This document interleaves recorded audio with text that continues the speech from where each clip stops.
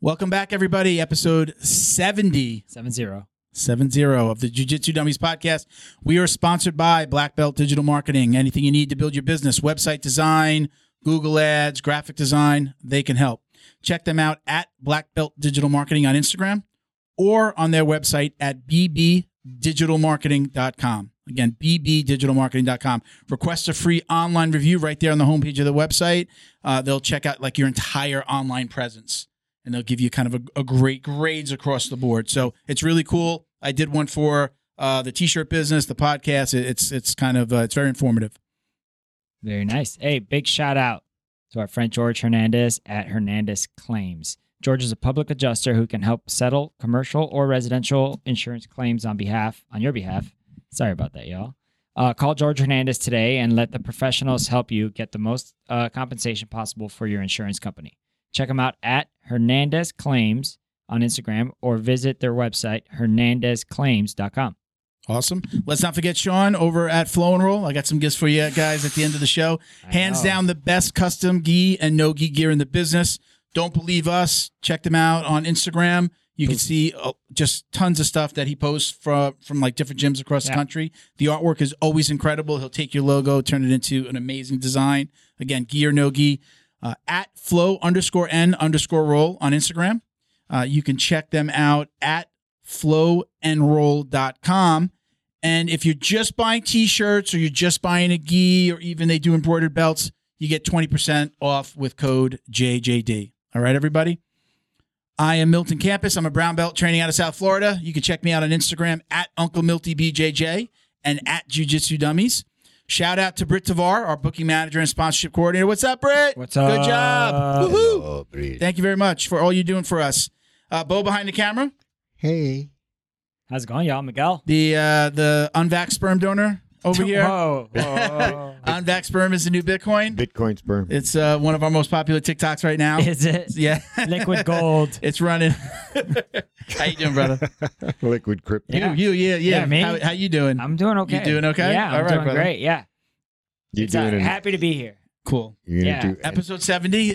We've come a long way. You know that we're right at The we won't get golden to years, 100. man. We launched our first golden podcast. What did he say? It said golden It's the years. golden years of our podcast. The idea was conceived in 3 years ago in March. Yeah. Then we pretty much, I think we did like the dress rehearsal, we'll call it, in April.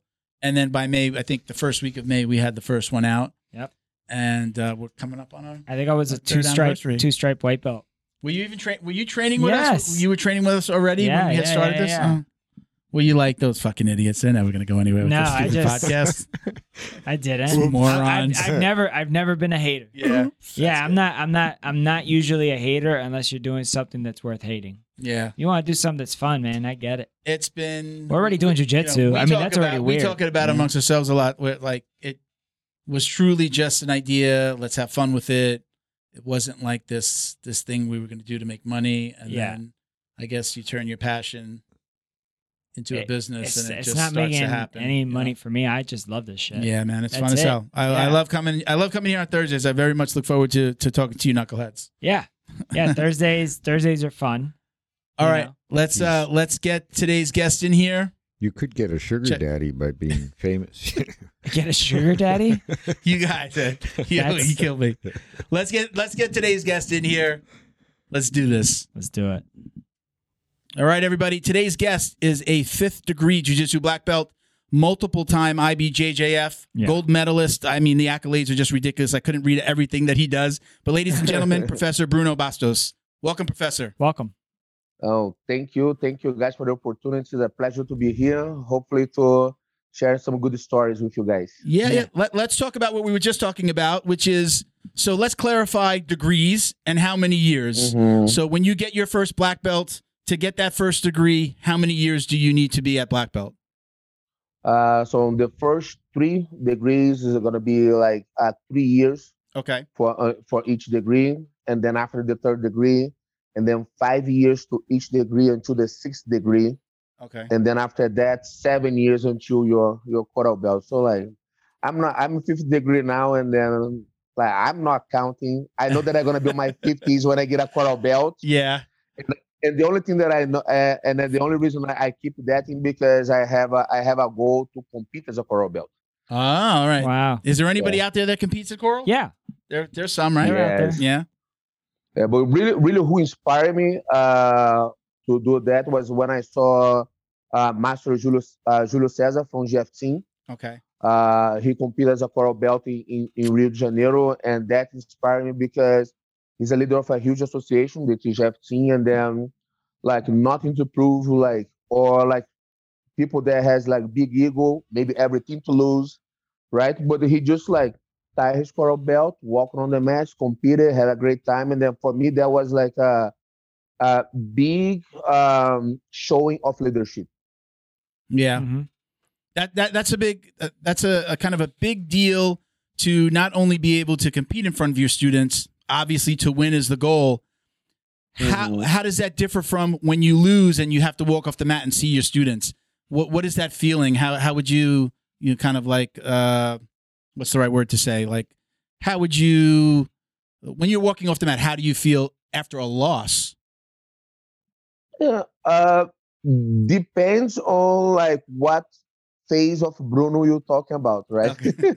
if was the kid Bruno, like when I was a kid, because I can't count in my hand the times I lost as a kid, right? And then so back then the world was over, right? Yeah. With a loss, and as a professional athlete was really hard to digest because when you are athlete, like world class athlete, you're trying to be the best in the world, like it's never a good feeling to lose, right? But nowadays I feel that I enjoy jiu-jitsu much more, right? And then like when I lose, I don't like. I think if you are a successful person in whatever field you're working on, you're never gonna like losing on anything, right? Yeah. And then Yeah. but like I feel like today, let's say I'm going to martial worlds, compete in martial worlds, and then I lose. That doesn't change how my school runs, how my kids love me, how my wife loves me, how my students like appreciate the job that I do with them. Like doesn't change anything. So I think because of this, the change of perspective is I don't like I'm gonna walk off the mat and people gonna be talking to me, are gonna be talking normal, and then maybe they'll be like, oh, like, so how do you do it at your match? I'm like, I lost. Like, you lose? I'm like, yeah. But you look so relaxed. Or like, it's just a jiu-jitsu match. Mhm. Yeah. Doesn't change my life, right? I think when you were young, everything's about that gold medal, right? But once you realize that life is much more than that, and then like, it's just a jiu-jitsu match. Yeah. Yeah, I have a question about that. Mhm. So let me know how you feel about this. If let's say you do a match and you lose, you go back to your school. Of course, all your students like, hey, professor, great job. Sorry about your loss, I guess. I don't know what they're gonna say. But anyways, how would you feel if one of them started going like, hey, I think this is what went wrong in your match? I'm not asking as a joke. Well, I mean, I guess I think about like what level of student is Yeah, I'm talking about- coming to give him advice. It's not advice. I mean, No. what if- Mhm. I want to know if I feel like some professors would get upset. Like they think like, why is a blue belt going to say like, hey man, I saw this during your great match, whatever. I saw this during your match. And obviously he's going to know. He's going to know, yeah, that's exactly what happened. So then you, as a professor, I think you'd be proud of your student because they spotted the mistake that the professor made. And I know you know it. Yes. What do you think about that? No, How do you- I understand, and then like it's a great question because I'm very open with my students about how you feel during a match, before a match, after a match, and all the situations of winning or losing, right? And like I always like to give myself as example for them in both situations, winning and losing, but most of the times on the losing side because they can see how I react, right? And then we go over like why I lost the match. Yeah. What were the mistakes? So I like the question because that's something that I talk about.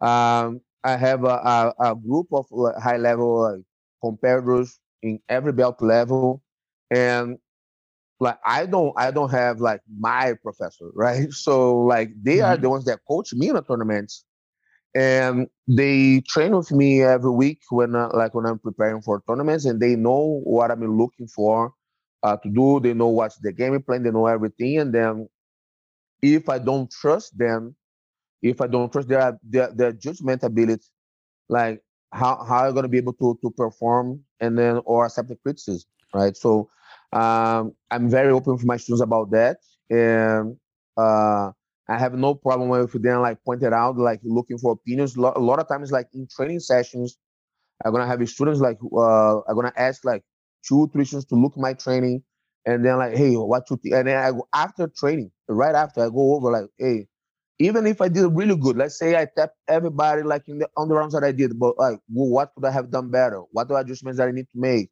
What you guys see? Because like when on the inside I can't see because I'm rolling, Yeah. right? So I think that be open minded on that sense helps me with my students a lot because man, I moved to Midland, Texas, 2012, and then my class had 1 purple belt, 3 blue belts, and 5 white belts. That was my first class. Yeah. So like well, I if I didn't build the team that I have now, how like I didn't have my coach for me. Yeah. That's good. Yeah, because know, I like- feel like we've all had the coach that's gone like, do this because this is how I won my whatever tournament. You know, it's like this move carried me when nobody else was doing this move, and it's like I could remember in my head more times of me losing because that's how I eventually learned than more times of me winning because I already know how to do that. You know, Are you someone that Mhm. is someone yelling instructions to you when you're out there? Do you Yeah, are that's a you good one. being coached even by like a student maybe that doesn't even realize he probably shouldn't be yelling anything, but are like people yelling, "Do this, professor! It's there!" No, like not the yelling one thing. So I have a lot of high belts, and then some of the higher belts have open schools here on the area, right? And then I think it's important to coach your students how to coach as well. If you have like competitors, right? And I tell them like one thing that I don't agree with is the let's go. Like let's go.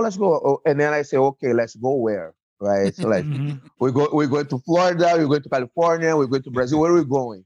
Right? And then it is a joke, but it's true as well. You don't want to be cheerleading somebody.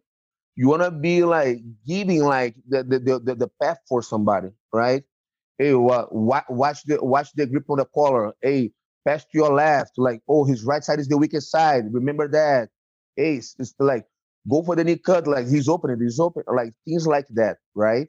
So you have to know how to how to how to give the coaching for the person. Otherwise, you just a cheerleader there for the person.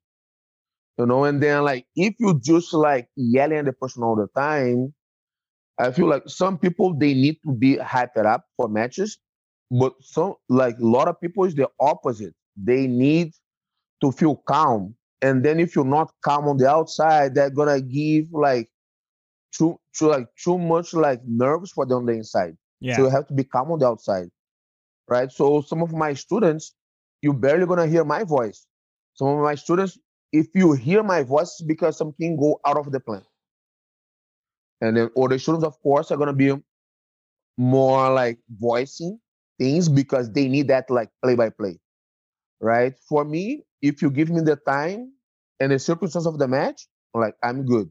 I'm not the type that need like to be like yell at and then some people are. So and then I try to coach my students on how to coach different people because you don't gonna coach everybody the same way. Each human being is an individual. And like I don't gonna be coaching like both of you guys at the same time if I'm coaching you guys, for example. Now, how do you does your family trains? How do you handle Mhm. watching your kid? Does your wife still compete? She So- just came back. She just came back to competition. She competed Austin Open. She's gonna be doing Dallas Open. We'll see How do you handle that when you're handle that. coaching family, or do you not coach them? Like my wife, I have coached every single match that she has had in jiu-jitsu, besides one that I was competing at the same time. Okay. But and then like we were both like competing, and then like, but we both won our matches, so that was the good thing, Nice. right? Um, but I have coached her in every single match. And then for me, of course, I get nervous for her because is the person that I love, is the mother of my children. Like is like we have the school together, everything together. Like we met on the match, so everything like we do together. So, but she is like a video game. Regardless of the result, like she's very coachable. She has a background in judo and Russian sambo. She's a Bulgarian, so she represents Bulgaria international competitions in judo and sambo. So I think because she has that background of like world class competition, it's very easy to coach her, right? When it comes to my kids, I have a boy and a girl. João Lucas, is the oldest one. My boy is 8 years old now. He has won Pankids twice. He's very coachable as well, but has a different mindset than my daughter Maria Clara. Right, Maria Clara, she's 6 now, and João, like he competed for 2 years without winning a single match. Right, and then for me that was fine. Like I didn't like the his losing, but I wasn't even teaching them, so I coach them, but I don't teach them. I don't know if that makes sense. So I coach them in a tournament, but in our school they have their instructors because I wanna just be their dad. The reason I coach them in tournaments is because they want me to coach them because they see me coaching the other students, right? So and I have to explain that part. But so João, he lost for 2 years every single match. Like he would go on those tournaments, double elimination would go 0-4, like two losses gi, two losses no gi, and then it would be like, João, how'd you do? Oh, I had a great time, was awesome. I competed gi, no gi. So for me, that was about it. Like he was competing because he would see his dad competing. He would compete because he would see the other kids competing, so he want to compete as well. But competition wasn't like, oh, I have to win for him. Until I took him, I didn't want to take him to Punk Kids, and then I took him to a Punk Kids. My wife, like, go with him, and a friend that I have as well, Gustavo Dantas, like, no, you should go with him.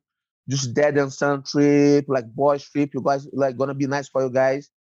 And then he went, and it was a three kids bracket, and he lost both matches, and then he cried like no kidding for over 1 hour. And that was his first like real taste of a loss.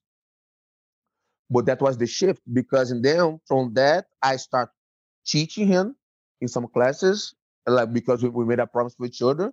And then a year later he came back to Wimpon Kids. Oh wow. Right? Yeah. Yes.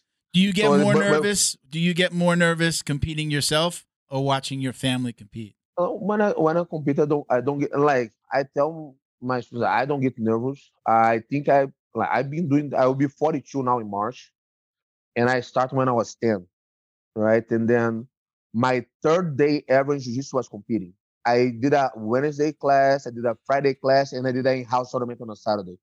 So I didn't even know what I was doing, man. But so like for me, like as a kid, I would get nervous. Teenager nervous, like as when I got my black belt, like oh my god, now all the guys that are my idols gonna be opponents and like all this. But again, nowadays, like I don't want to say that I enjoy, like I enjoy everything. I enjoy the training. I enjoy walking to the arena. I enjoy see everyone's facing the warm up area. I enjoy they call my name. I'm walking to them. I enjoy everything, because I think when I was younger, was so much pressure about you having to win, having to win, having to win, that I wasn't enjoying that part. It was like a job, right? And I enjoy so. When you first started, excuse me, when you first started, when you said at age 10? Yes. When you first started, did you know that you loved jiu-jitsu after those first couple of days? Was this something you knew you were going to do? Or was it more like your parents? I think I heard you talk about you asked your mother to put you into judo or jiu-jitsu. Yes. And she didn't do it for a while. Exactly. I was 8 years old when Brazilian judoka Aurelio Miguel won the gold at the Seoul Olympics, 1988. And then like I was like, man, like that's a real thing. It's not like a movie, right? Like I saw, and I was like, I want to be like that guy. But my mom didn't have like money to put us in judo, and then they have judo around as well. So after almost 2 years, I asked her, and then like I have two cousins, Fernanda and Andrea. They are both black belts as well. They live in Rio. They opening their school now together. They are brother and sister. And then they were doing jiu-jitsu already. And then my uncle told my mom, like, no, just put the kids on that jiu-jitsu thing because it's like judo. They throw, they do submissions in school. The kids like it. And then that's how I start. So when as soon as I start, because I didn't have any friends in school, like I was like very shy kid. I wouldn't talk to nobody. I had no friends. Um, I was like the nerd in a good way. Like, and then I didn't I didn't have any friends. So when I started jujitsu, then like that changed me. So for me, it wasn't about like I can't say that I fell in love with jujitsu. I fell in love with having friends. Like my team was going to jujitsu because of my friends, and I love that I see my kids nowadays. They both they every competition that they have done, they asked to do it. Was never like me telling them to do something, right? But what I love is like, oh, let's go to jiu-jitsu. Today is gi, today is no gi. And then they get there and they play with their friends. So they don't even feel that they're doing jiu-jitsu, right? And that's how I see that I was back then. Like for me, like I was going to see my friends. Jiu-jitsu was just part of the deal. And then like I chose jiu-jitsu when I was 15 to 16. That's when I chose jiu-jitsu. But until then, it was all about my friends. Thank you to DD214 Fightwear, gear for patriotic rollers. Visit their website, dd214bjj.com, and get 15% off your online order with code JJD. And check them out on Instagram at dd214_fightwear. Thank you to Feito IT and AV, specializing in commercial and residential automation, security cameras, and CCTV. Check them out at feitoitav.com or call 305-428-2515 and let them know the dummies sent you. All of us here at the Jiu-Jitsu Dummies would like to thank the entire crew over at Flow and Roll for their tremendous support. They're renowned for their incredible t-shirt designs, and they've got something for everyone. Flow and Roll quickly rose up to become the premier custom apparel provider for academies, big or small, throughout the United States. Shoot them an email about your custom order, flowandroll@gmail.com, and they'll be more than happy to get you hooked up. Check them out on Instagram at flow_n_roll for samples of their gi and no-gi kits. They conveniently offer flexible payment options, too. Head over to flowandroll.com for more details, and while you're there, pick up a Jiu-Jitsu Dummies signature tee, now exclusively at flowandroll.com.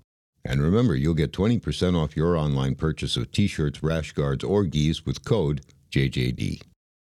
Special thanks to George Hernandez, Claims Adjuster.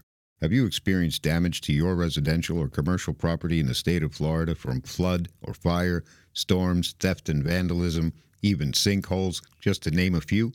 Don't get stressed out dealing with your insurance provider. Call George Hernandez today and let the professionals get you the most compensation possible. Visit hernandezclaims.com or call 305-712-6751 to get help now. And stay in touch with them on Instagram at Hernandez Claims. Don't forget to like, share, and subscribe wherever you're listening. And if you're watching on YouTube, click the bell to be notified every time we upload new videos. So you have your wife, your two kids. Mhm. That's 4. But you have a whole Mhm. line of family members that are not only black belts but that train jiu-jitsu, right?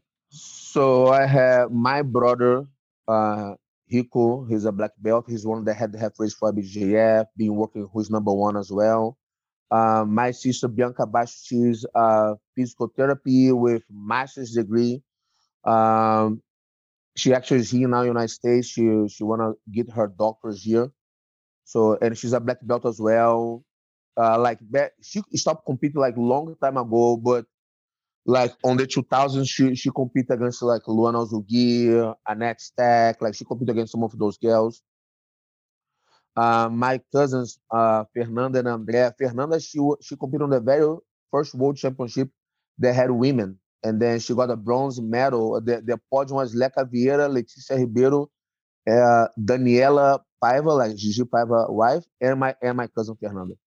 Oh, wow. You know, And yeah, wait, did you just list the black belts? Those are all black belts?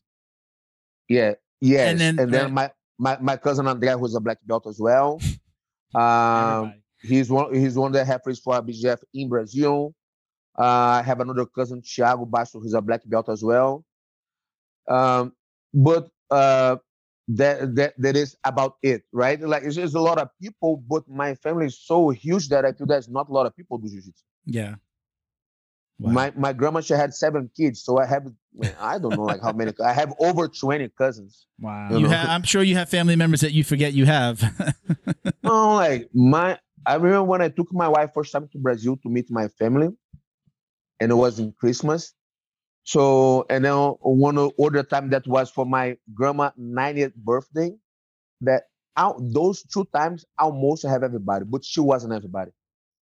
You know, like we talk about like dozens of people, like cannot fit everybody on the house. Everybody has to be on the outside. Yeah. Wow. On the summer of Rio de Janeiro. Don't forget about it. So how do you wind up in Texas? Your school is in Midland, Texas, correct? Okay. Yes. How do you wind up in Texas? So I first moved to Dallas 2009, right after the 2009 ADCC in Barcelona. I had to come earlier to help Travis Luther to one of his UFC fights. So I came, I did the World Championship, and then I stayed training with Travis to help him. And then like it's funny because now we have like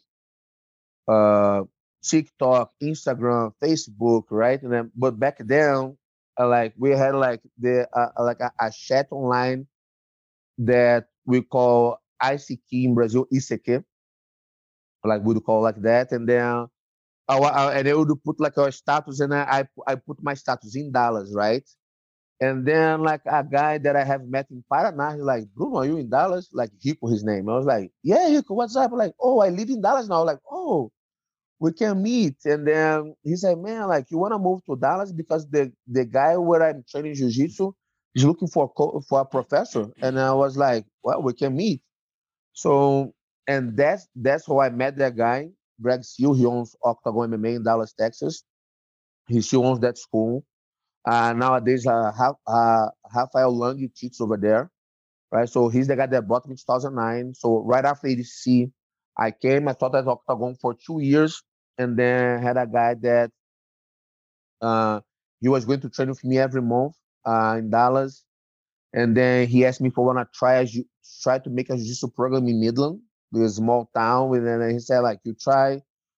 We can give make a 1-year deal. If it doesn't work, we should have a market in Dallas, or can go to Houston, like go back to a big city. But then I came in February of 2012, so exactly 10 years ago, right? Exactly 10 years ago.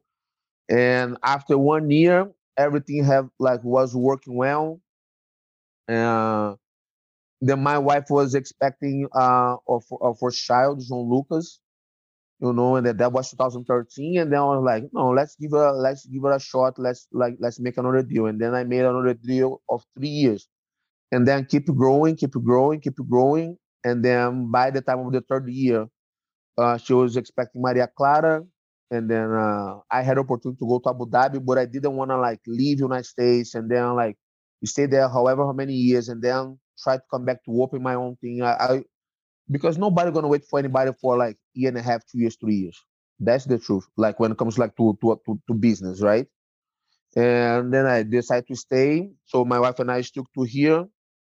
And then 2019 we were able to open our own schools, like no like our own school, like no partners, no nothing. And then now our school has little over 2 years. Very successful here.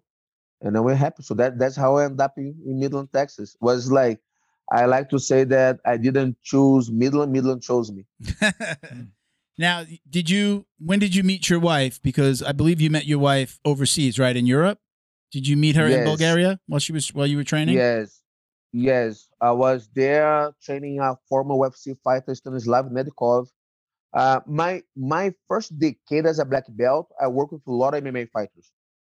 I think I was doing very well in no-gi competitions in Brazil, and because of that, a lot of guys would like to like I would receive invitations to like I work with Mirko Krokop when he won the Pride Grand Prix. I work with the Nogueira brothers. I work with Fabrício Verdun. So uh, I was blessed on that sense, right? And then I was in Bulgaria working with Stanislav Nedikov, and she was a judo coach on the gym that I was working with him. So she was there, like on Cesar position, her knees, putting her belt. I was like, oh, like, interesting. Yeah.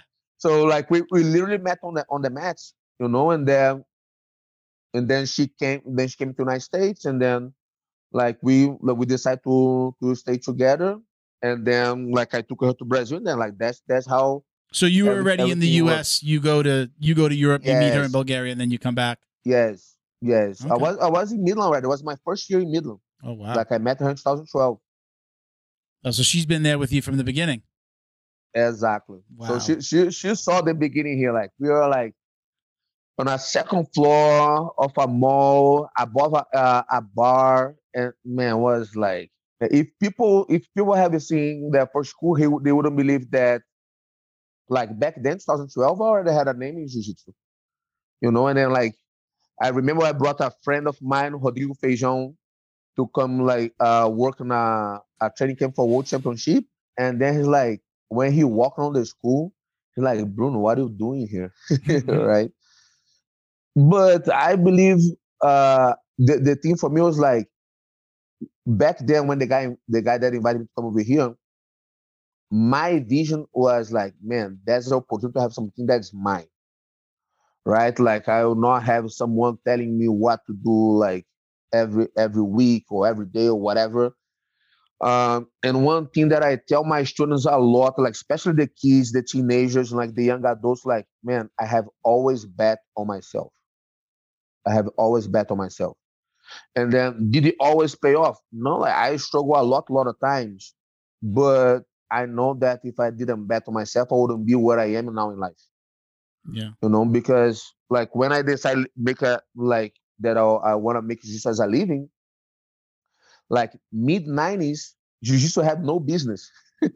So like I remember my dad a lot of times like, hey, you have to find a real job. You have to find a real job.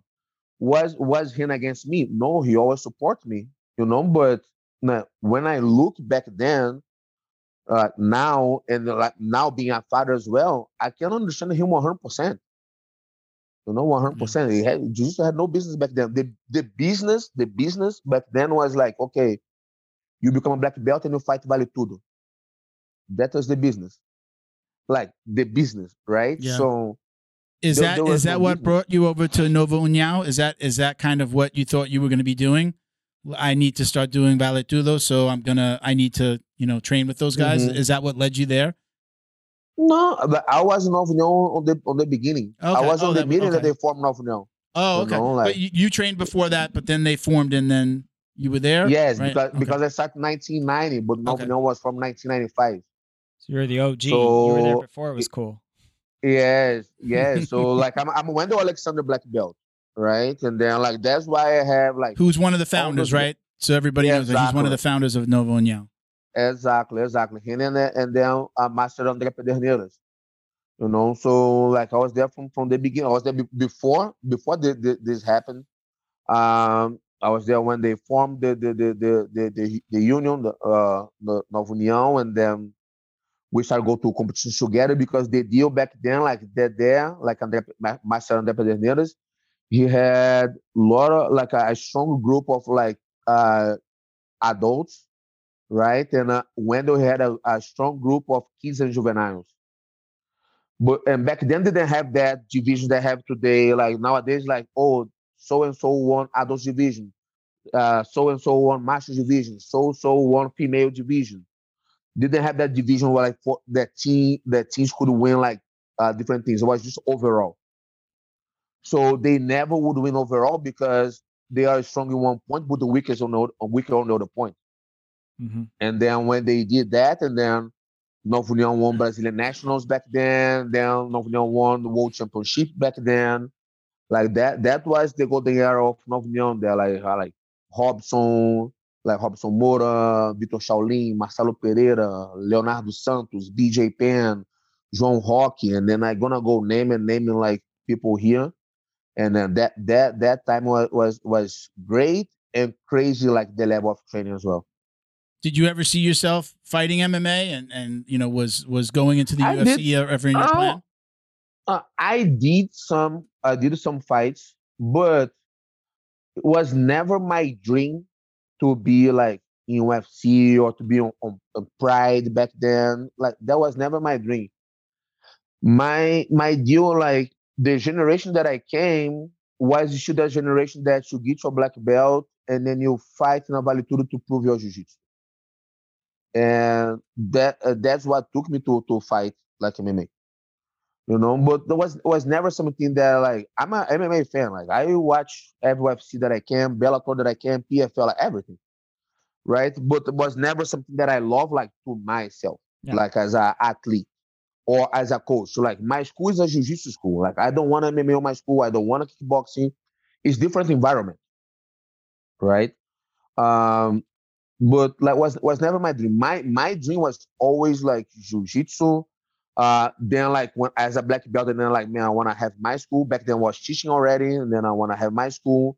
When I was on my mid-20s, I was like, oh, I think I know that now the future is outside of Brazil, because I already seen people coming to United States to teaching or going to Europe or to Australia, And then by that time I was traveling already. I have visited Australia. I have visited like some places in Europe, like Croatia, Bulgaria, Finland, So I knew that my future would be outside of Brazil, and then eventually have a school. I always like to ask this. Oh, yes. Go ahead. I'm sorry. No, and of course, as a competitor, like the quest of being a world champion, right? Because if you compare, you wanted this. What would you be doing if you hadn't made a career for yourself in jiu-jitsu? Was there something else that you were in love with or that you thought you would be doing? As a Brazilian kid, soccer, of course, okay. Right? And I was always a big kid, so I don't even think I was like that good. But like a lot of people wanted me on the team because I was big, So like, man, who don't want to like a strong 13, 14, 15-year-old kid that is like has like adult size? Yeah. So I was always big. Like by the time I was 16, like I already had the height that I have now. So I was like really tall. And then because of that in school, I played like a little bit like volleyball and basketball as well. But I never liked it. I just did it because like I had to do like things that you have to do in school, But like soccer was one thing that as a kid, like before jiu-jitsu and in the early jiu-jitsu years, like I really love it. And I thought maybe because people always pick me, I said like, man, like maybe I can do that. But I had the crazy stuff. Like I remember, like I always loved history lessons. So in one point, I want to do college to get a history degree. In one point, like I did a college for physical education, So I had different like like things that I like as a kid. In one point, I want to be a mechanic for Formula One. Like I love to watch Formula One. Now I think it's nice that in the United States that market is growing now with that Drive to Survive like on Netflix. So that's nice. It's coming. So now I have issues that I can talk about this because before I would wake up on a Sundays by myself and then watch by myself. My wife like, you crazy? Why wake up early to watch this? Or stay up late. So I have things like, so the things that I enjoy. So I watch every soccer game that I can. I watch every Formula One race that I can. Like, so the things that like I love to read books, biographies and stuff like that. So the things that I like as a kid, I still like now. But I don't know if I would, man, like it's so hard to think myself without jiu-jitsu because that's all I have done. So I don't think I tell my friends that I don't think I love jiu-jitsu. I think that I am jiu-jitsu. I like that. Let's I'm a fellow big guy. I'm like pushing 240. And I always talk about I'm 48 now. When I'm training with somebody that's smaller than me, and I didn't always used to do this, but when I train with somebody smaller than me, I'm very conscious about not hurting them. I don't want to be the big guy bully. What kind of advice would you give a fellow big guy when they are training with those little guys? Because most of the little guys are scared of me as soon as they see me. They don't know that I'll pull guard. I'll pull them to me. I'll let them work their game as long as they don't, do something stupid. But what kind of advice do you give to the big guys, so that they're not the scary, gym bully? Like one thing that I tell my students is that they have to understand jiu-jitsu to be able to play jiu-jitsu, right? If you just go to class and you just repeat what your coach is teaching you, it's like you go to the school and just make sure that you know enough to go to the next grade, right? So I encourage them to have their own thoughts on the move, like to study the moves, understand the mechanics of the move, how you move your body, how you have to push yourself, how you have to balance yourself. Because one thing that I repeat for them a lot, how can you control somebody if you don't know how to control yourself? And I think that make them looking for that balance. And then the truth is that for me, there is no balance. You just find that sometimes, but it's nothing like, there is no balance that's like forever, right? Because you keep changing, you keep evolving, and then you get older, and then your body changes, and then like everything, right? And then because they see me, and then like they see me train with like the Hoosterweights, the light feathers, they see me train with the girls, right? And then they see me roll with the teens, the teenagers, and I think they see how I roll, and we start like mimic them on the beginning, and then they start finding their comfortable zone, like on that sense, right? I think it helped me a lot growing up with guys that were smaller than me, because if you like those names that I said, like Marcelo Pereira, Hoosterweight, Robson Moura was light feather, Vitor Shaolin was lightweight, Gustavo Dante was featherweight, Léo Santos lightweight, like BJ Penn featherweight, like João Rock featherweight or light feather, and I can go on and on, like Bernardo Pitel, Hoosterweight, like Marcelino Pereira, Marcelino Freitas, like featherweight. The only big guy back then was like Rafael Carino, but he wasn't doing much like jiu-jitsu. He fought on one of the earliest UFC, and then he wasn't doing much jiu-jitsu. And then we have Fernando Marques, who is a heavyweight. But most of the guys were lightweights. And then once I was a teenager, okay, I was bigger than them, but I wasn't strong enough. So they would like catch me how they want to, right? But once I became adult, if I didn't know how to train with them, I wouldn't have training partners. So I think growing up with those guys helped me a lot for this. And then my sister, who is a black belt, she's a black belt under me. So I train a lot with my sister. That was very helpful. Having a sister, having a cousin, Fernanda, so I would train with them all the time. So I think growing up, having those guys as training partners, and then having training with my sister, with my cousin, that really, really helped me a lot to be able to train like how I train with the smaller people, with the girls, teenagers, and so on.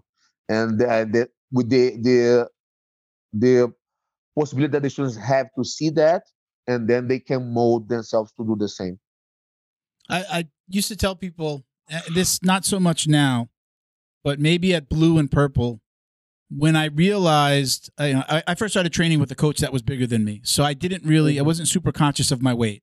One of my training partners was 400 pounds, and we had to work on a lot of things. 400 pounds. That's a big boy. That's a big boy. And we would work on moves, and every move we did, it was comfortable. It was just known in the class we would do it. It wasn't a problem, but we would work with him on how to do it for his body type. I mean, if he got on his back, it was very hard for him to move. So, we would teach him the moves and like, okay, oh, your leg should be here. Oh, you could do it this way. So I came from a place where I didn't have to consider my weight. And there were other training partners there, and some of them were smaller, but I had all these big guys, so we went hard a lot. At blue to purple, I had to figure out, and I realized this, I'm learning the move, I'm learning how to be dominant, and then I'm also learning how to not hurt. I go to a new gym, I started training with girls, and I had to figure out, I can't lay on them like this, and I would have to kind of figure out where to put my weight so I don't hurt myself, or I don't, make them feel like I'm not also like I'm taking it light on them because they're a girl. Yes, so like I had to learn how to roll both ways. And I used to tell people, you don't understand, like I may be rolling with you and you may think I'm rolling hard. I'm trying to figure out how to not hurt you, not to put my weight on you, especially if they were a lower belt or a female. So there was that time that at that blue and purple where I had to make those adjustments for myself and really learn how to not be a jerk. That was that said, that phase of the adjustment. Everybody goes through that phase. Yeah. Is everything's phase. Everything's phase, and then like there is a like in jiu-jitsu, doesn't matter how well people gonna teach you, if you don't go through things yourself, it's really hard to understand. You have to go through like the good and the bad, like to understand. Because if you don't feel it yourself, it's really hard. Jiu-jitsu I remember when I was like a teenager. And then, of course, like Rickson Gracie fan, right? And then, like, jiu-jitsu, like, I remember, like, I knew few words in English, but I remember him saying, like, about the feeling, like, feeling people, like, feeling the moves, like everything was the feeling. Like, he'll talk about invisible jiu-jitsu, right? How you feel. And then, like, man, I was, like, a teenager. I was like, man, like, I love the Rickson, but what he's talking about, I didn't understand. Right? I didn't understand. But it's a phase, and then, like, then you athlete, and then like you start teaching, and now you have to pay attention to things that you didn't have to pay attention before. And then like you have that phase, right? That when you start teaching, but you start teaching just so you can keep being an athlete. And now the phase that I am, that I have been for a couple of years already, that's the phase now. You coach because you love to be a coach. Yeah. And then that's completely different. I don't coach where I am, but I love coaching my training partners if they're willing to accept it. That's one of my favorite parts is as a brown belt working with somebody that's just getting started, especially when they're a big guy now. Now I used to, big guy's here, white belt, he's going to get all spazzy. Now I grab them. Now I say, come here, let me work with you. You have to come to Midland, Texas. I have a lot of big toys here. Yeah, definitely. I'm going to book my ticket tomorrow. Man, I was serious now. You do love the training here. It is again, it's something that as you're learning jiu-jitsu, I would be like, I tell people when I look at myself or as I'm talking to you, I don't see myself as a big person. And then I see myself in a picture with somebody. I see the class picture and I'm like, oh, that's what they see. Okay, my big ass head and my big body. Like then okay, this is what they see. But remember, when I'm talking to you, I'm not conscious of my size in relation to you until I maybe see us in the mirror. I tell a story. I had a friend that was a bartender, and we were roommates. And I always used to tell him he had a humongous head. And then one day I went to his bar, and he turned around, and I could see our heads next to each other in the mirror, and my head was bigger than his. And I never made fun of how big his head was again. That's a true story. But again, I'm not very conscious of it until I see myself, and then I realize, like even my wife, we're walking in the house and we bump into each other in the hallway, and she flies into the wall. I don't even realize. She's like, come on, you're a big guy, turn your body. I had one of those moments the other day, and I know I got politely to like ask to not roll with them. Oh yeah, it was an open mat. And there was literally nobody left, and there was a female like in the middle of the mat. Yeah. And I mean, she was like she is an experienced, higher belt. And I just go, hey, you want to roll? And I knew she just said, no, I'm going to skip this round because, and then I was just kind of like, yeah, I get it. Like, you're big. But much bigger than her?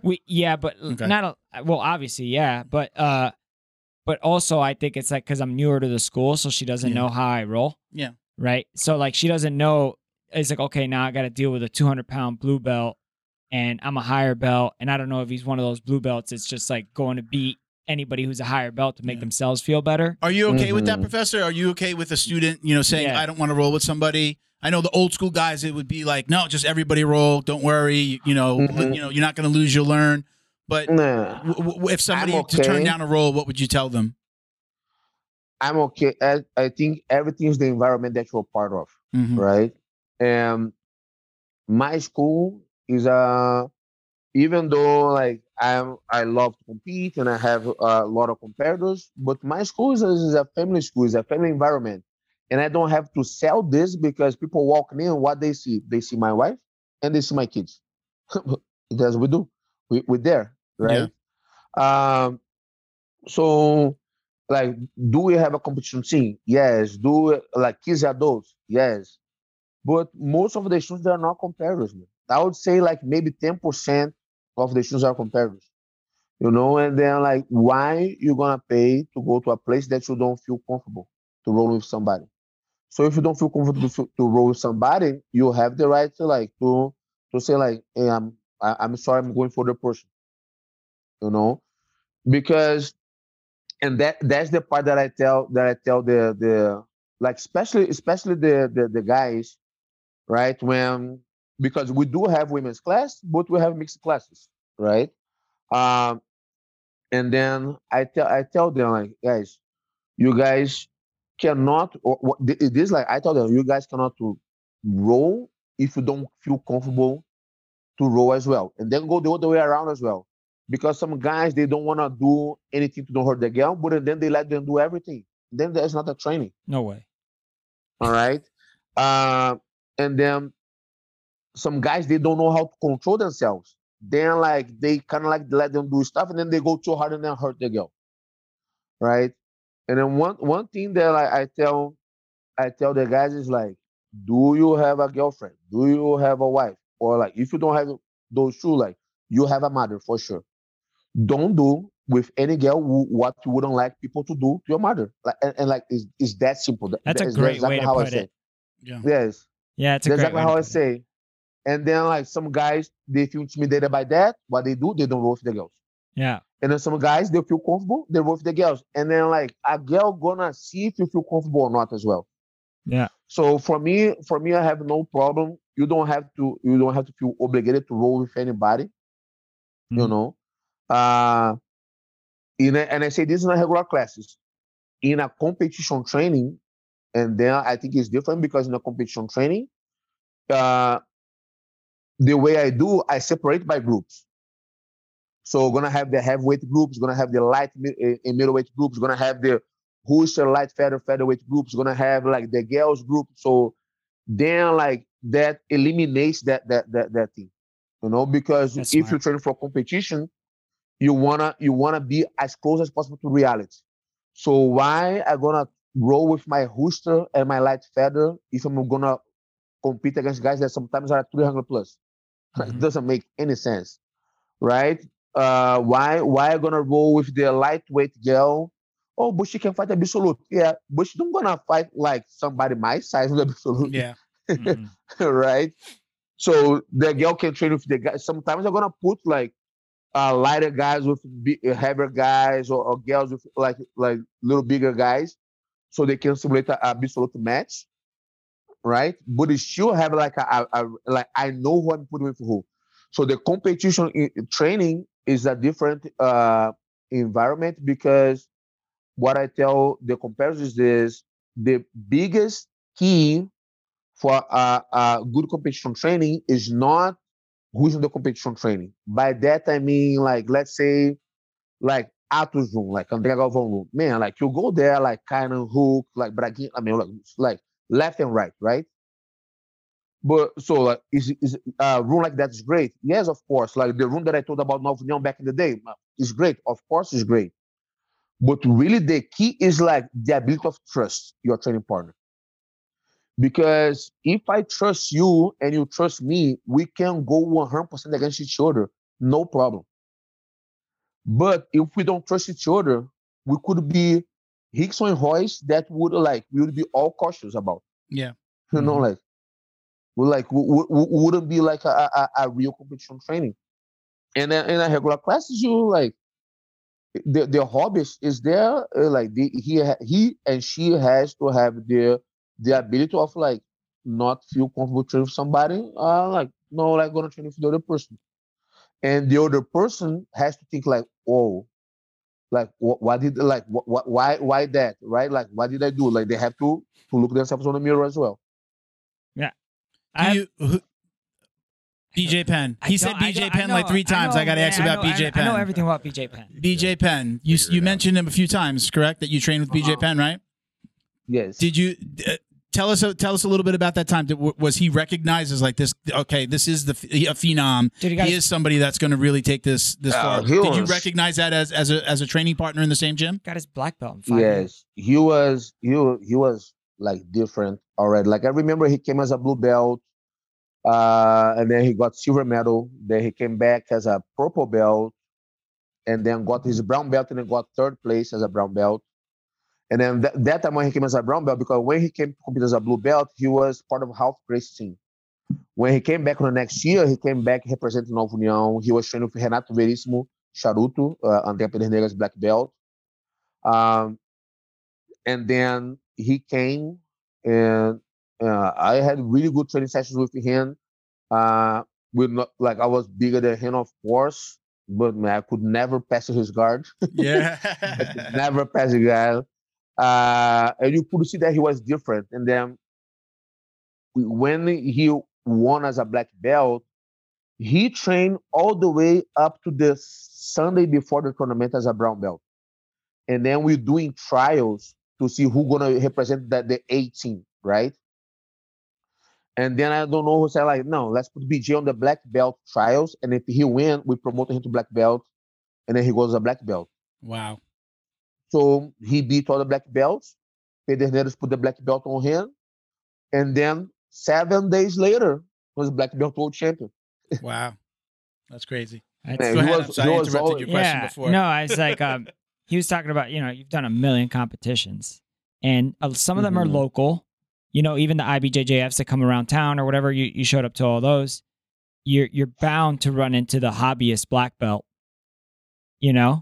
So is it? Have you ever had like where like you line up on either side of the television or the judges or whatever, and then he's like, "Hey man, I'm a huge fan," and then you just go out there, and you just like, do you feel the difference? Like I know a black belt's a black belt, but like I felt the difference between I've grappled with UFC fighters, and they feel something different when they're like, so it's like, do you feel that they're a hobbyist even though they're a black belt, and you just kind of like don't do anything, don't do anything you wouldn't do to your mother, Oh, it is different. I have had a lot of guys that compete against me, like saying that they were like big fans of me. They have been following me since like they started jiu-jitsu. I have had the guys that I saw competing as a blue, purple, brown, and then like competing against me. And all the way, like back when I was adult, Martial 1, Martial 2, and now Martial 3, right? But you always know the guy that, okay, jiu-jitsu is his hobby, but he's a real competitor. Yeah. And the guy that just went to the competition because he wants to have like a competition fun. And then, like, and that's the part that drives me crazy about like jiu-jitsu, right? Because you cannot wake up one day and then like, guess what? Today I'm gonna play with Tom Brady, right? Or like in jiu-jitsu, you can't. Yes, exactly. So, or like you cannot wake up and like, today let me play with LeBron James, or like let me play with Cristiano Ronaldo. Yeah. Or let me sign up for the Olympics. Right? I get it. But jiu-jitsu, you can, man. You can. That I think like as business as well and professional sport, I think is something that like has to change in jiu-jitsu.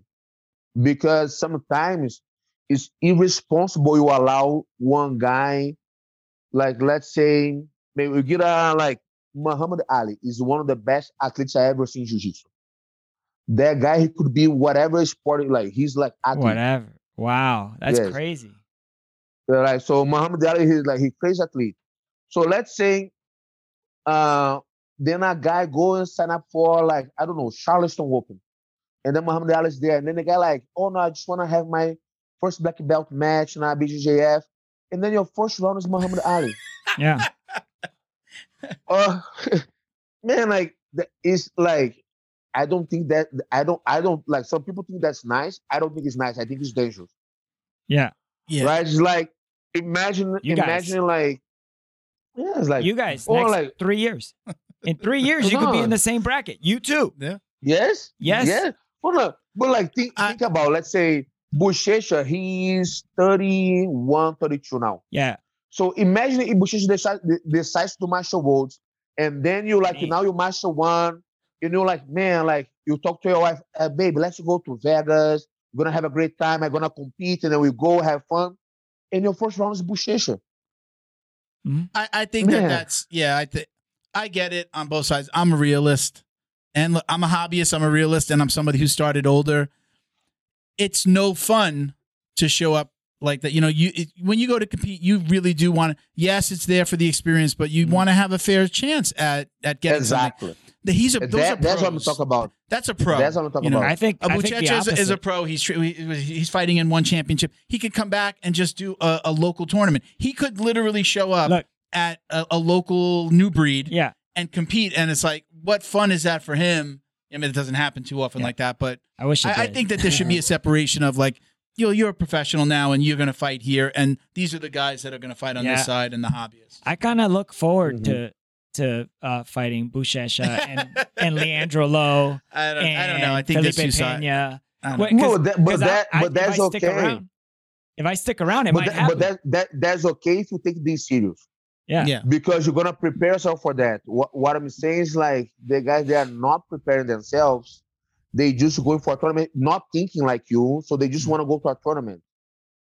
You know, but like, and then you show up there, and then like you go in the Masters division, and then like Lovato is there, Xande is there, Cyborg is there, like what Keishim is there, you know, Rafael Formiga is there, like Vitor, man, like Megaton is there. No. Mackenzie Dern is there if you're a girl. Yeah. Like she's 31. Like, she's Masters. Michelle Nicolini, she just won double gold at the Europeans on the Masters division.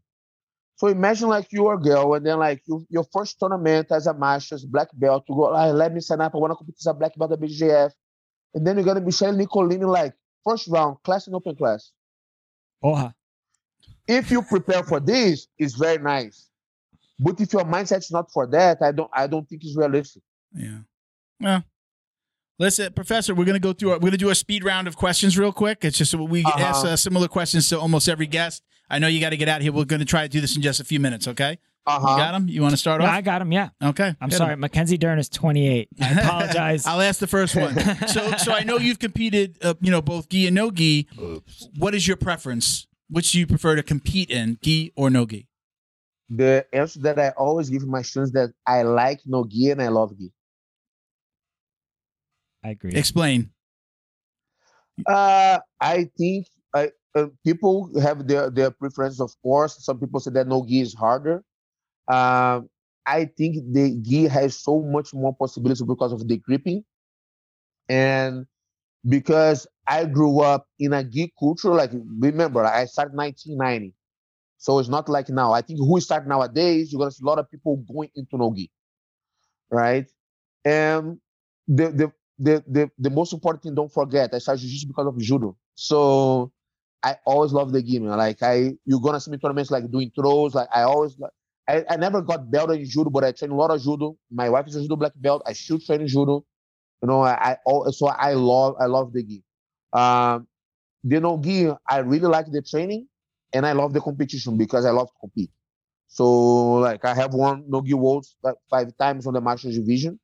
So I joke with people, like, I love the gi, but I have more no-gi titles. I got you. Yeah. You know? Yeah. Go ahead. Next question. Takedown or pull guard?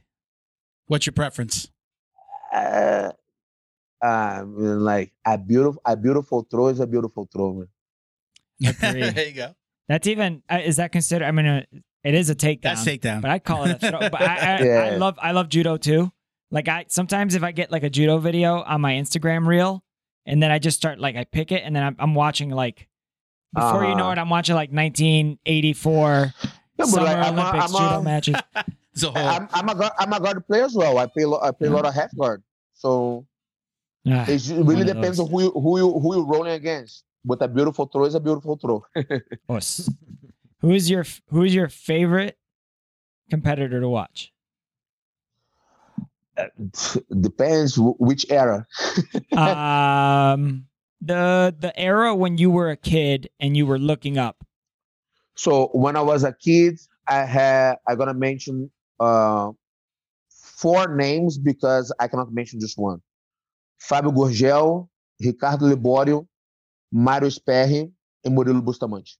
Those, and I'm already Bittetti, top 5. Top 5. So those are like, that's good. Those were like my heroes, right? For my generation, Marcelo Garcia, Xande, Roger, Jacaré, and yes, and Lovato Jr.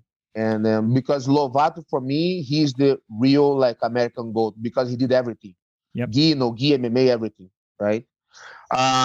Today's generation, I love to watch Tainan Dalpra is amazing. Mika Galvão is amazing. Gordon Ryan is amazing. I wish Gordon did the gi as well because I really think like I have that argument with everybody. I really think that if he did the gi, he would make the Sunday of the Worlds. I have that argument with everybody. Anyways, he's good at the gi. Yes, but Gordon, Tainan, and Mika Galvão, man, they are different. They are different. Yeah. Art of Jiu-Jitsu is putting out some really beautiful. Just don't say that I didn't talk about any girls. Bia Mesquita, Ana Carol Vieira. Yeah. They are 2 of my favorite like grapplers ever, like from any era. One of my coaches trains with her, Sofia Amarante. They train with her at Aviv often. Man, they are so good. They are so She's good. so strong. Yeah, like the way she looks. Let's see. What's your ultimate goal in the world of jiu-jitsu? Think about your legacy. What do you want to leave behind? Is really make an impact here on Midland communities, because it's a small town, oil town. Like a lot of kids, they don't see future here. They just want to move out of town when they go college during college time. And I wanna like a lot of kids see that they can have future in jiu-jitsu. You know, because like he's all about football, baseball, and go to college. And now we have a big program that we want to grow more, and I want to people. It's even hard for the parents like see jiu-jitsu as a profession over here. So that's something that I always like to bring people here and like bring young people, so the parents, not only the kids, but the parents can see that people can really make a living of jiu-jitsu, right? Mm-hmm. You see like Koabachi, you know, like 17. Mika Galvão, 18. Mika Galvão, 18 years old. Kendall, I brought Kendall here like last month. Kendall Rosen, like, I mean, she has like 3-4 schools. Like she's like 23 years old. You know, so I think that's important for the kids see someone that they can relate, because yes, they can see me, but it's like you always need to. I believe you always need someone that like that small age gap for you, so you can say, "Oh, I want to be there." You know. Yeah. So we're going to jump ahead to the last question because I know that you got to go. We want to get you to your class. Yep. This is we call this the most important question you can ever answer in your jiu-jitsu career. Do you or do you not wash your belt? No. Nope. That was why? I knew that was coming. And why? And because I believe in tradition. Okay. And I think if I have come in a different generation, I would definitely wash my belt. Yeah. So as an old school guy, somebody who trained in Brazil, what is the tradition behind not washing the belt? What does it really mean to wash it or not wash it? When I was a kid, like the thing was like, if you wash your belt, you lose all your knowledge, you lose all your power, you lose all your techniques, and then it's like the good thing is like I have multiple belts, right? So like, but like jiu-jitsu changed so much, man. Jiu-jitsu changed so much. I gotcha. Professor, thank you so much for doing this. We'll let you get to your class. We appreciate you coming on. We'll put this out. I'll tag you in about a week. Where we put these out like about a week and a half after we shoot. So we'll tag you. I'll let you know when this comes out. But we really, really appreciate you coming on. Thank you so much for doing this, and you have a good night. Okay. Thank you very much. Let me let you do any shout outs. If anybody you'd like to say hello to, any sponsors, anything like that. I'm sorry, I forgot to let you do that. First of all, I would like to thank you guys for the opportunity. Hope I can come back on the show. I feel that we could talk about a lot of things like 4 hours. Absolutely, absolutely. Flowers, definitely. BJJ. And if you're ever in Miami, please come into the studio. We like to have people come in, obviously with Zoom and travel and fewer events. Fewer people coming down to South Florida for events. We're doing them mostly on Zoom, but we designed the podcast to be like a round table and have people come in. So if you're ever down here, just let me know. We'll plan something. Yes. Well, definitely. And then so thank you for that. Thank you for the opportunity. I would like to send the invitation for you guys to come over to Midland, Texas. Thank you. I'm gonna say the same thing that I said to everyone. Hey, there is not much to do here, but it's great jiu-jitsu. It's good to know. Thank you so much. And then other than that, just thank you my sponsors, especially Fuji. Fuji's been with me since 2013. You know, like Sensei Jimmy and I have a relationship that goes like beyond the business. I'm very grateful for him. Then every single company like Warriors BD that I have, Hilbert Education. Ahora estoy hablando español también. It's a Spanish course that like give me opportunity. So because I've been traveling a lot for Mexico and to South America as well, so I think it's important to be able to speak on the person's language. So Hilbert Education, BJJ Fanatics with Michael Zenga and Bernardo, like they have a good partnership with me. I appreciate the opportunity to work for them. And that's it. Hope to keep like inspiring people through jiu-jitsu. And you got your BJJ Fanatics. It's a closed guard, right? What is it? What's the exact name of your? I have the Visible Jiu-Jitsu series, right? So I have the Invisible Jiu-Jitsu. I call the Visible Jiu-Jitsu, so everybody can see. So the Visible Jiu-Jitsu series, I have the half guard. I have half guard sweeps, submissions. Then I have the guard passing the half guard. All right, and I have the close guard like submissions. Very good. Go check those out, everyone. You guys gonna see some good content over there. All right, don't hang up, but we're gonna say goodbye. Thank you so much again. Appreciate you coming on, and we're always open for you coming down. So thank you so much. All righty, thank you. Guys. Okay. All right, that was awesome, everybody. Thank you very much to Professor Bastos. How about all those? Man, that guy knows everybody. Goes yes, deep. I was actually I was like trying not to interrupt, but yeah. Like, he named like the royal, like just kind of like the who's who and the royalty of. It was a carpet bombing of name dropping. Yeah, man. Yeah, like he's trained with some of the best. Rapid. Of course, I pick out BJ Penn because being a UFC fan, I wanted to. He said that he dropped his name a couple of times. You know what's the one thing I say about BJ Penn to everybody who's never heard about BJ Penn? No, I have no clue what you tell anybody. I go immediately to YouTube and I was like, watch this little tiny dude jump out of a 3-foot pool. Just dead leg jump. He's in a pool up to here in water. Oh, are you serious? And he high jumps out. I thought this was one of me like a Miguel joke. No. I was waiting for the punchline. You did that twice today. Yeah. You thought I was like he's for real. Yeah, no, I'm super for real. Hey guys, we got some. What do we got? Super for real. Got some gifts from Flow and Roll. Got a little bit of a swag for you guys. Oh, well, we got a couple of t-shirts for you. Oh, you got to roll before you put this stuff on, bro. Flow and Roll. I'm just going to throw these at you, bro. I'm not being disrespectful. Bam. What else do we got? Hey, Bo, you got to let us put you in a couple Kimuras before you can put that thing on. Yeah, right. And that's the last thing you're putting me in. Jiu-jitsu is the art of control that leads to submission. He just missed it. What did he miss? You missed that I knew what a Kimura was. Hey, what's that about one say? time. What does it say? What does it say? What does it But say? too late. I read it Too already. late. That's 'cause We got I too many watch- shirts to go through. That's because I watch Mary_A_. Very cool. B. High quality rolls, jiu-jitsu. Check that. Oh, I like that one. This one's one of my favorites. Look at that design. How It's- cool is that? I think I'm wearing it actually. Oh, that's the one you got on? Yeah. Very cool. I love Again, it. designs are really just amazing. He's great. They're He's so good This at is it. part of his 2022 line. Some of those. Oh. Got him.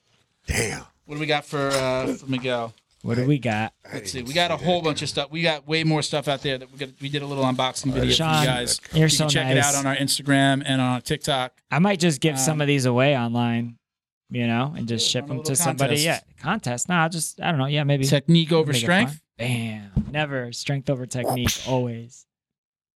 That's why I always lose. Drop the bomb. Good day for drop the bomb. Right? Yeah. What does it say? Read that. What? Taking you down. It says, "I'm taking you down. Brace for impact." Very cool. There you go. That's awesome. I like this one. What else we got here? Oh, this is the Eminence one. Like I just got your drop the bomb thing. Yeah. That's sad. Yeah. Right. All right. You know what? I'll save mine for Another the day. unboxing. We'll show Another them on the dollar. unboxing, so check those out online. Thank you to Sean. The Everybody secret. check out Flow and Roll. Again, Flow and Roll. Flow_N_roll on Instagram. And if you're going to order t-shirts, skis, belts, anything, individual orders, you just go to flowandroll.com and use code JJD at checkout. That's How's right. that? JJD. I get that JJD Underscore confused with your DJJ. You screwed me up. It's a master plan, sir. Let's do some quick shout out. Shout out to our Patreon podcast patrons, including gym sponsors Carlson Gracie, Winter Haven in Winter Haven, Florida, cgwinterhaven.com, at Carlson Gracie _Winter Haven on Instagram, Carlson Gracie Broward County in North Lauderdale. That's Big J down here in Florida. Big J. Carlson Gracie Browardcounty.com and at Carlson Gracie Broward County on IG. A big shout out to John Way Martial Arts in Plantation, Florida, johnwaymartialarts.com and at John Way Martial Arts on IG. Our individual patrons include Jebediah Berra, Robert Walker, Frank House, Boa Athletics. You can check them out at BOA_athletics on IG. Jason Smiley, CJ Carroll, Mission 22, and Chuck Reddoor. Oh, no. And Roberto Santiago. Yeah, man. Can't forget about Roberto. He trains at John's. At John Way, yeah, absolutely. If you'd like to support the show, you can and get a shout out like that. Visit us on patreon.com/Jiu-Jitsu Dummies. Join and you're automatically entered every single month into our monthly giveaway to win up to $100 in Jiu-Jitsu swag. Listeners who submit questions we use on the show are also automatically entered into those drawings. You'll see me posting, and the winners are that kind of what stuff. I'm gonna say. They're either getting stuff from Patreon or they've submitted questions and they're getting a bottle of CBD or Double dip. or a podcast tea from Flow and Roll, who's doing all our podcast teas now. If you get a gift card, get the mug. The mug is the best. Which one? Where? On our The- site? yeah. Oh, I love them. Yeah, those mugs come out. Those They're mugs are amazing. yeah. Yeah, They- they last for They wash big well. yeah, they last forever. They look good. That ink, like it never. Comes It's a good off. conversation starter. Yep. Yeah. I love whenever I send a swag bag to every guest. Yeah. So I love when they post the mug. It's the one. Yeah. It absolutely lasts And the longest. If you don't like coffee, you can put tea in it. At Jiu-Jitsu Dummies on IG for all the ways to watch, listen, support, and donate to our scholarship program, where we award one-year scholarships to veterans, first responders, and amazing kids. Now, we did that under the foundation, but we closed that to do them under the podcast. So we're hoping to do one, but we need your help. So if you go to our IG, click on the link in the bio, you can... There's a donate. Right at the top there, you can kind of see one of the first 3 or 4 clicks. You'll see that you can donate on GoFundMe. So check that out. Yep. Last, this tribal guy, want to give him another shout out, right? Hey, Whoa, this gonna tribal knock guy. over the... I love mine. Show them yours. Yours is better. Mine's been here for a while. They're all great. What are you Right? talking about? They're I like that one a lot. Yeah, they're amazing. That's These paddles, you'll kind of give him a little history of yourself and like your life, and then he'll create a really cool paddle. He did yours, obviously jiu-jitsu and your military background. red, white, I and asked for blue. mine to be about the show. I'm definitely looking forward to getting one for kind of like a little For bit the more personal crib. for me. And Yeah. we're building out the gym at the house. What's it going to so- be? Is it going to be like you walking on the beach? I don't know. I think it's me, Cupcakes. my daughter, family, young dad kind of thing. Yeah. Haven't really thought about it. So Okay. Actually, Bo's up next. If he's going to do another, he was. I'm excited. Patrick's going to do one for all of the staff members and the hosts and everything. So Bo will be up next, and then we'll have. I'm excited maybe a to third see one it. here. Yeah. Yeah, very cool. Check him out on Instagram at This Tribal Guy. And you can go to his Etsy page, etsy.com/shop/This Tribal Guy. All of us here at the Jiu-Jitsu Dummies would like to thank the entire crew over at Flow and Roll for their tremendous support. They're renowned for their incredible t-shirt designs, and they've got something for everyone. Flow and Roll quickly rose up to become the premier custom apparel provider for academies, big or small, throughout the United States. Shoot them an email about your custom order, flowandroll@gmail.com, and they'll be more than happy to get you hooked up. Check them out on Instagram at flow_n_roll for samples of their gi and no-gi kits. They conveniently offer flexible payment options, too. Head over to flowandroll.com for more details, and while you're there, pick up a Jiu-Jitsu Dummies signature tee, now exclusively at flowandroll.com. And remember, you'll get 20% off your online purchase of t-shirts, rash guards, or gis with code JJD. Special thanks to George Hernandez, Claims Adjuster. Have you experienced damage to your residential or commercial property in the state of Florida from flood or fire, storms, theft and vandalism, even sinkholes, just to name a few? Don't get stressed out dealing with your insurance provider. Call George Hernandez today and let the professionals get you the most compensation possible. Visit HernandezClaims.com or call 305-712-6751 to get help now. And stay in touch with them on Instagram at Hernandez Claims. Anything else? That's it, man. Good. Just check us out.